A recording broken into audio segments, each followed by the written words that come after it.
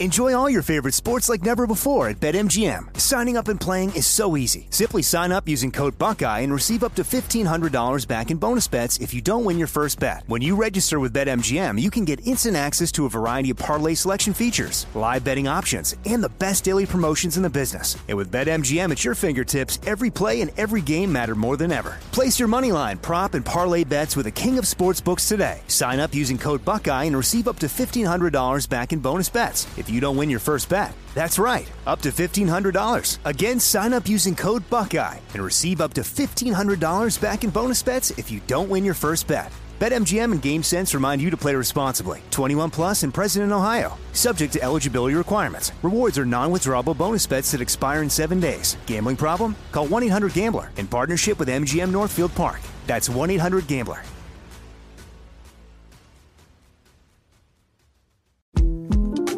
The 2024 presidential campaign features two candidates who are very well known to Americans. And yet, there's complexity at every turn.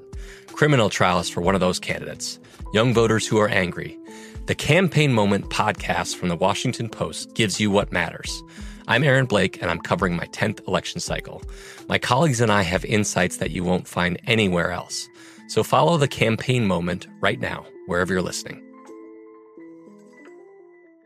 What's up, this your boy Lil Duval, and check out my podcast, Conversations with Unc, on the Black Effect Podcast Network. Each and every Tuesday, Conversations with Unc podcast feature casuals and in-depth talk about ebbs and flows of life and the pursuit of happiness. Unlike my work on stage, I tap into a more serious and sensitive side to give life advice and simply offer words of encouragement, yet remind folks to never forget to laugh. Every Tuesday, listen to Conversations with Unc, hosted by Lil Duval on the Black Effect Podcast Network, iHeartRadio app, or wherever you get your podcasts. Presented by AT&T. Connecting changes everything. I'm Jack Armstrong. He's Joe Getty. We're the Armstrong and Getty Show. We cover the stories the mainstream media ignores. Stories that are important to your life and important to the world. The election, of course. The many trials of Donald Trump. Couple of wars. Gender-bending madness. Why are kids looking at so much social media? And we bring you the stories the mainstream media is on, but we do it without the left-wing media spin. Listen to Armstrong and Getty on demand on America's #1 podcast network, iHeart. Open your free iHeart app and search The Armstrong and Getty Show to start listening. From BBC Radio 4, Britain's biggest paranormal podcast is going on a road trip. I thought in that moment, oh my God, we've summoned something from this board. This is Uncanny USA. He says, somebody's in the house, and I screamed. Listen to Uncanny USA wherever you get your BBC podcasts, if you dare.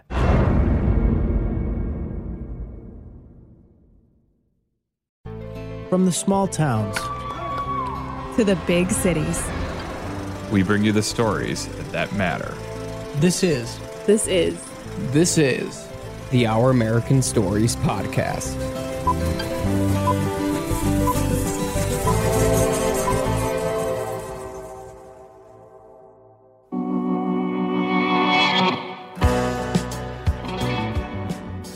This is Lee Habib, the host of the Our American Stories podcast.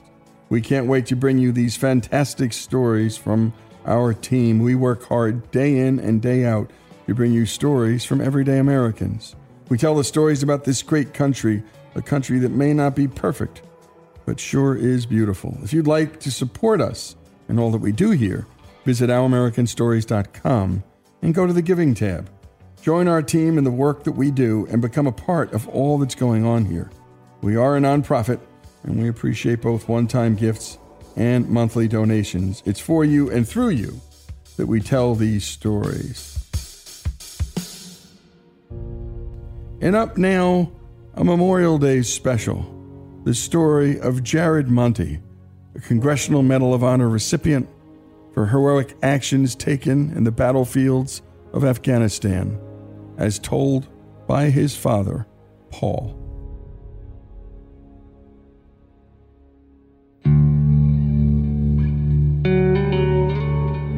I think his lot in life was to try to bring joy to anybody and everybody that he ever met. Well, Jared was a very adventurous kid. There wasn't a tree too high for him to climb or a hill. There wasn't a body of water, too wide, too deep for him to cross. There were certain characteristics in him that became apparent as he grew. We like to talk about his life in terms of 3 principles that he lived by. The first of which was to always try your hardest. And this we noticed with him, whether it was sports or school or anything else that he had to do. He was a kid that always gave 100% to everything he did. His second principle was to never give up, and that became also apparent. One of the stories I like to tell regarding that was he was a really, really good basketball player. He was pretty much the shortest kid in his class, but he was a heck of a basketball player. And when he went to middle school, he tried out for the JV team, and he was the last one cut from the team. His fellow players said they were all going to quit because Monty wasn't picked. And Jared got them together and talked to them and said, hey, you don't quit. You guys keep going. Don't worry about me. So that passed, and the next year, middle school, he tried out for the team again, and again he was the last cut. And then the third year, he tried out again, this time for the varsity. And the varsity coach came up to him and said, Jared, why don't you accept the position as team manager? And you can warm up with the team before games, but of course you can't play. And he accepted that. After the second game, the coach found a uniform for him because, it was kind of embarrassing. He was the only one in street clothes warming up. And then after the third game, the coach started using him as, a mop-up player towards the end of a game. By the end of the season, he was outscoring some of the starters on the team. At his graduation from middle school, when they were giving out the awards for the basketball team, the coach got up and read all the names. And then when he got to the end, he said, this last guy is the epitome of what an athlete should be. And he's the biggest mistake that I ever made in my 25 years of coaching basketball. What an honor to a young man, and what courage it took for him to do that and to be that guy that, never gave up, that kept on trying. What a character he must have had to do that kind of a thing. He always did the right thing, no matter what it cost him personally. Doing the right thing was just part of him. One day when I came home and looked in his room, his bed was missing. And I called him and I said, Jared, where's your bed? He said, well, Dad, one of my friends was kicked out of his house. He's sleeping over someone else's house, and they don't have a bed for him. He's sleeping on the floor, and he can't sleep. I don't mind sleeping on the floor, Dad, so I gave him my bed. Another incident, he came to me one day and said, Dad, would you mind if I cut down one of those spruce trees we have in the front of the house? I said, well, what do you want that for? He said, well, guys and I, we want to have our own Christmas tree. I said, well, okay, go ahead. And it was only after his death when one of his friends came up to me and said, Mr. Monty, you remember the Christmas tree Jared cut down? And I said, yeah. He said, well, he didn't really cut that down for us. He found a single mom in town that had 3 kids and didn't have enough money to celebrate Christmas with the kids. So he brought it to her house and got lights for it and ornaments for it. He bought presents for all the kids and for the woman, and then he stayed and made Christmas dinner for them all and never told a soul.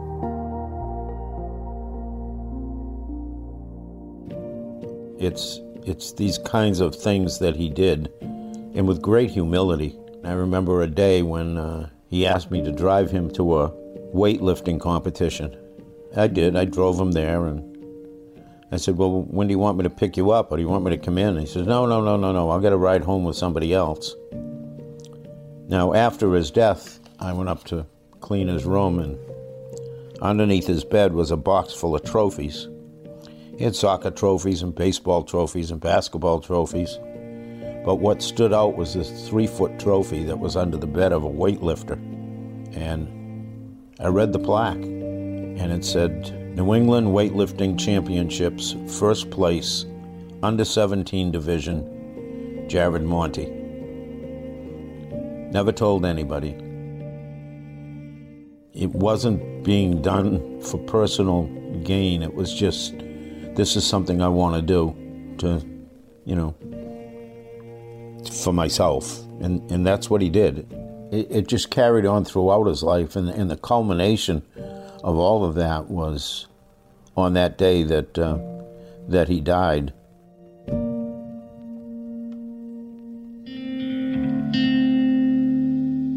Well, it was his junior year in high school, and he came home and said, Dad, can I talk to you? I said, sure. He said, I want to join the Army, Dad. And I said, whoa, wait a minute. I said, you're an A student. You're going to go to college, son. He said, well, Dad, you can't afford to send me to college. And I said, well, Jared, I'll just get another job. He said, Dad, you're already working 2 and 3 jobs. Let me do this. I'll go in the Army, and they'll pay for my college. What was I to say?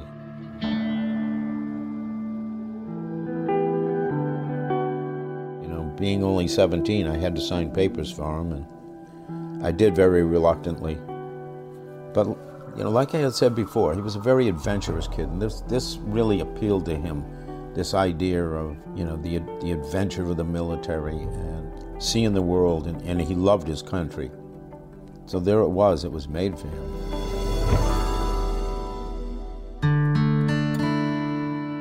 He was a 13F, forward observer, what we used to call the suicide squad, because they were always operating behind enemy lines.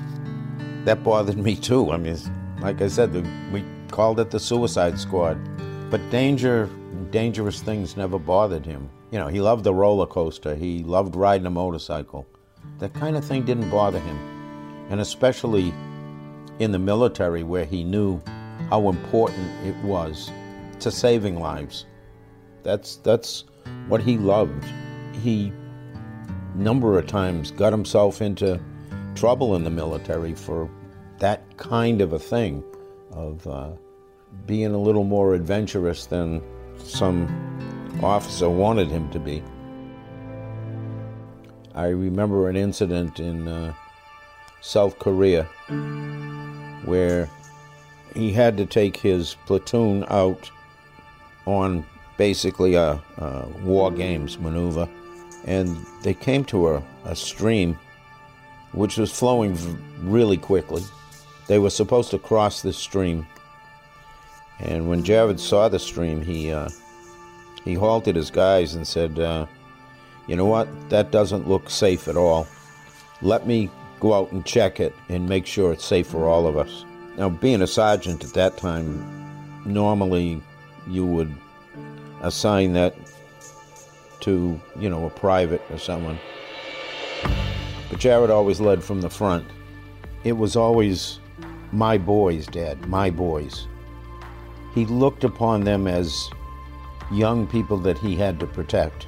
It was his job to make sure his guys were safe. So he forded the stream, but he ended up getting washed downstream. They all thought he was dead. But luckily enough, there was a floating branch in the water that he was able to cling to until they found him and took him out. But that's, again, it was always a matter of him taking the chances and not allowing his boys to be in the line of danger. That's just who he was. It's just what he did. And yeah, he ended up being twice deployed to Afghanistan.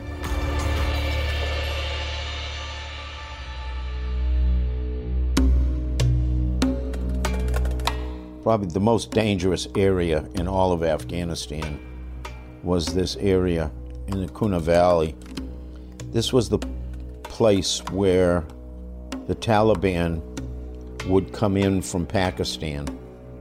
This was their main route, and the Army had decided that they were going to put a kibosh on this. They had tried a number of times and were never successful.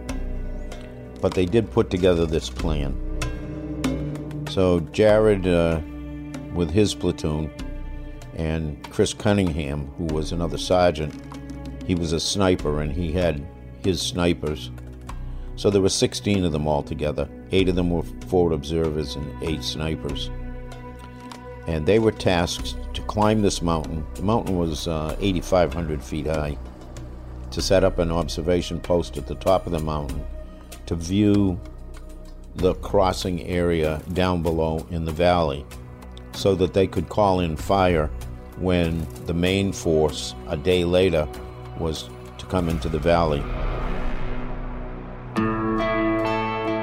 So in 100-degree heat, and all of these guys carrying, packs of 70-plus pounds, climbing mostly at night, they climbed Hill 2610. It took them 2 days to climb that. Now, as an aside to that, the night before they left to make this climb, I got a call very early in the morning, got me out of bed. Got out of bed, I answered the phone, said hello, and I heard, "Hi, Pop, happy Father's Day." And I was like shocked that he would call me to wish me a happy Father's Day. And at the end of that conversation, he said, "Dad, I gotta go, we're leaving on a mission." And that's when they left to climb that mountain. It was hot. They were out of food, they were out of water, and the Army had made provisions to have an airdrop for them at the same time they were going into the valley so that the helicopter dropping their provisions wouldn't be noticed. However, because one helicopter was down, needed repairs, the Army decided to postpone the attack into the valley for 2 days, which left the guys at the top without food and water. And the Army then decided to send in their supply helicopter anyway. The helicopter came in, it missed the drop point, and dropped the stuff way too near them, marking their position. As the sun was setting on that day,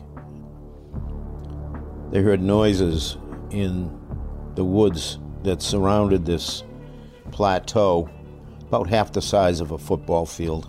And at that point, all hell broke loose. Small arms fire, machine guns, RPGs started raining in on their position so badly that these guys couldn't pop their head up. One of them got his rifle shot out of his hands. Another one was shot in the wrist and in the back. The trees surrounding them had no branches left on them. And Private Bradbury and another soldier who had been kind of at the point, they were in danger of being overrun. And so they decided to run back to the opposite end where there were some rocks they could hide behind. The one soldier made it, but Bradbury was hit and he was down. It's like being in the middle of a football field or a baseball field, totally devoid of any cover whatsoever. No rocks, no trees. And the enemy was still fighting at him. Jared called in for artillery, mortars, air support, danger close, which I think people understand that means the bombs are going to be dropping so close to you that if you're not down, the chances are you're going to be killed as well as the enemy. And after calling in the coordinates, that's when Jared handed off the radio to someone else, and that's when he tightened his chin strap. And Chris Cunningham had said, I'm going out to get Bradbury, and Jared answered him back and said, "No, he's my boy, I'm going to get him."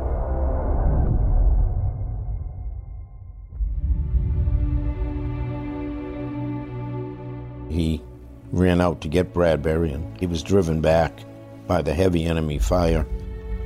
There were at least 50 Taliban firing at them. And then he tried a second time and was driven back a second time. And, not being able to give up and wanting to do the right thing, out he went the third time. That's when he was hit by the RPG and he was killed. And that's what led up to him receiving the Medal of Honor.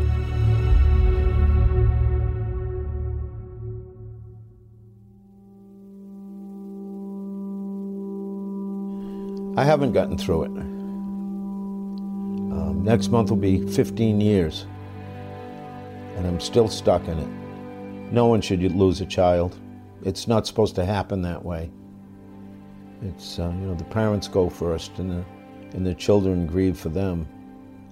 I'll never forget that night, 9:45 p.m. I'm sitting watching America's Got Talent, and my doorbell rang, and I saw two men come around the side of the house in uniform, and I knew immediately. You answer the door and you get the government response.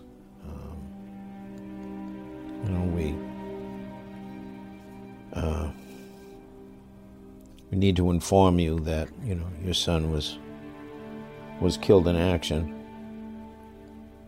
And from that moment on, you're off somewhere. I remember sitting down with them at the dining room table and having a stack of papers shoved in front of me and asked to sign this, sign this, sign this, and you just go through the motions. You don't want to believe what they're saying. You want to think that someone made a mistake. I was so messed up. I mean, his guys, they couldn't believe what happened.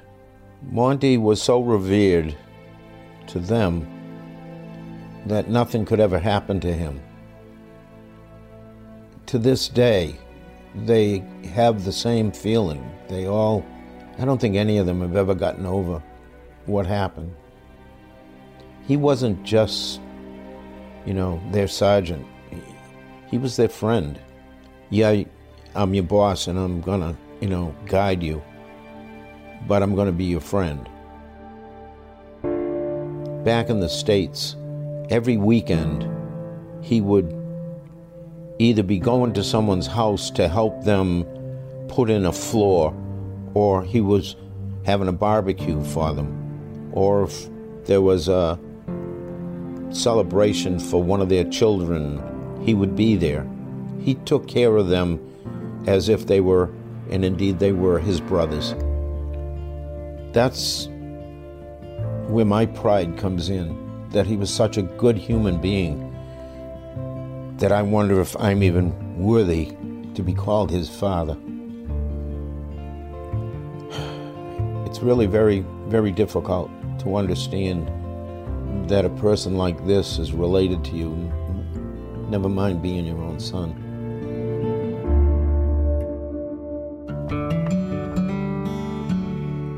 I wasn't even expecting the truck when they delivered all his stuff from his apartment in New York. The last thing that came off was his truck, and I was like, wow. There was a empty bottle. Well, it wasn't quite empty on the floorboards. He liked his chaw, so he always had a bottle with him to spit into. So that was in there. He had toothpaste in there. He had mouthwash. He had a toothbrush. He had a little container of coins. He had, oh Lord, just, a guy's truck. I mean, it's pretty much the same even now, 15 years later, as it was when he left. I've never vacuumed it. It sure needs it, but I just don't want to remove his DNA. I don't want that sucked up by a vacuum cleaner. So, yeah, it's a little messy, but it's him, and he's with me when I drive it. So I don't drive it as much as I used to. It was my everyday vehicle for a while, and then I realized that it had to be preserved, so I got another vehicle, but I still make sure I drive his truck whenever I can, at least once a week, to get it out and running. Some people have said, time heals all wounds. It doesn't. It absolutely doesn't. I'm 15 years in, and it's almost like it happened yesterday. This is the way it is. The way my life is now, there's a door in front of me with my son's name on it. And I'm expecting to be able to open that door and go and visit him and go to sports games with him and go fishing with him and just have him over my house for a barbecue, to hold his kids, my grandkids, on my lap. That's what I expect when I open that door. But when I actually reach out and open that door, it's just totally dark inside. There will be no barbecues in the backyard. There will be no Red Sox games. There will be no fishing trips. There will be no grandkids. I know the Lord works in very mysterious ways, and I know that no matter who you are, when a loved one dies, you always have that question, why, God? But I was actually able to answer that question. The whole thing that came about from my son's death, the fact that we now have a charity that places flags on every grave at the National Cemetery in Bourne, every Memorial Day and every Veterans Day, now placing 77,000 flags. The fact that we were able to give out $16,000 in scholarship money this year, the effect that Jared's had on so many people, especially young people, throughout the entire country, indeed in some cases the world. It seems to me that God looked down and he said, Jared, you're doing a fabulous job on that planet, but if you come up here with me, you'll be able to do even more. And that's what he's been doing since he passed. Even more.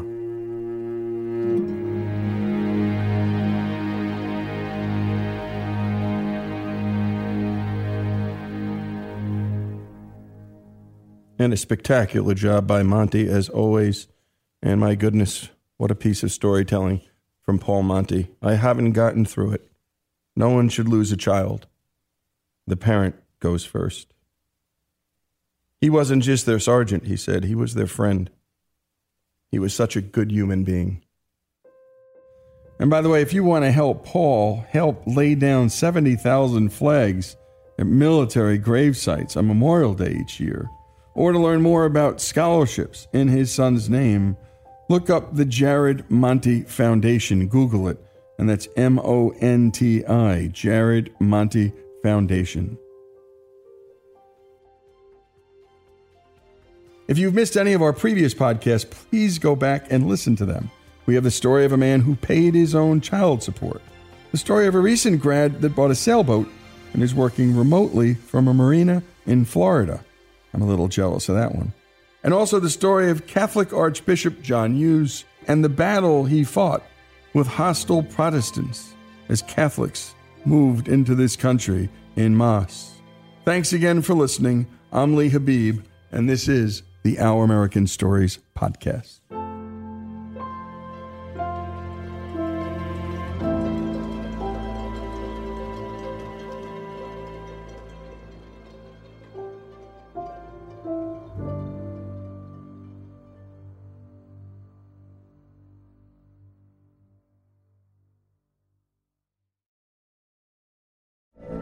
From BBC Radio 4, Britain's biggest paranormal podcast is going on a road trip. I thought in that moment, oh my God, we've summoned something from this board. This is Uncanny USA. He says, somebody's in the house, and I screamed. Listen to Uncanny USA wherever you get your BBC podcasts, if you dare.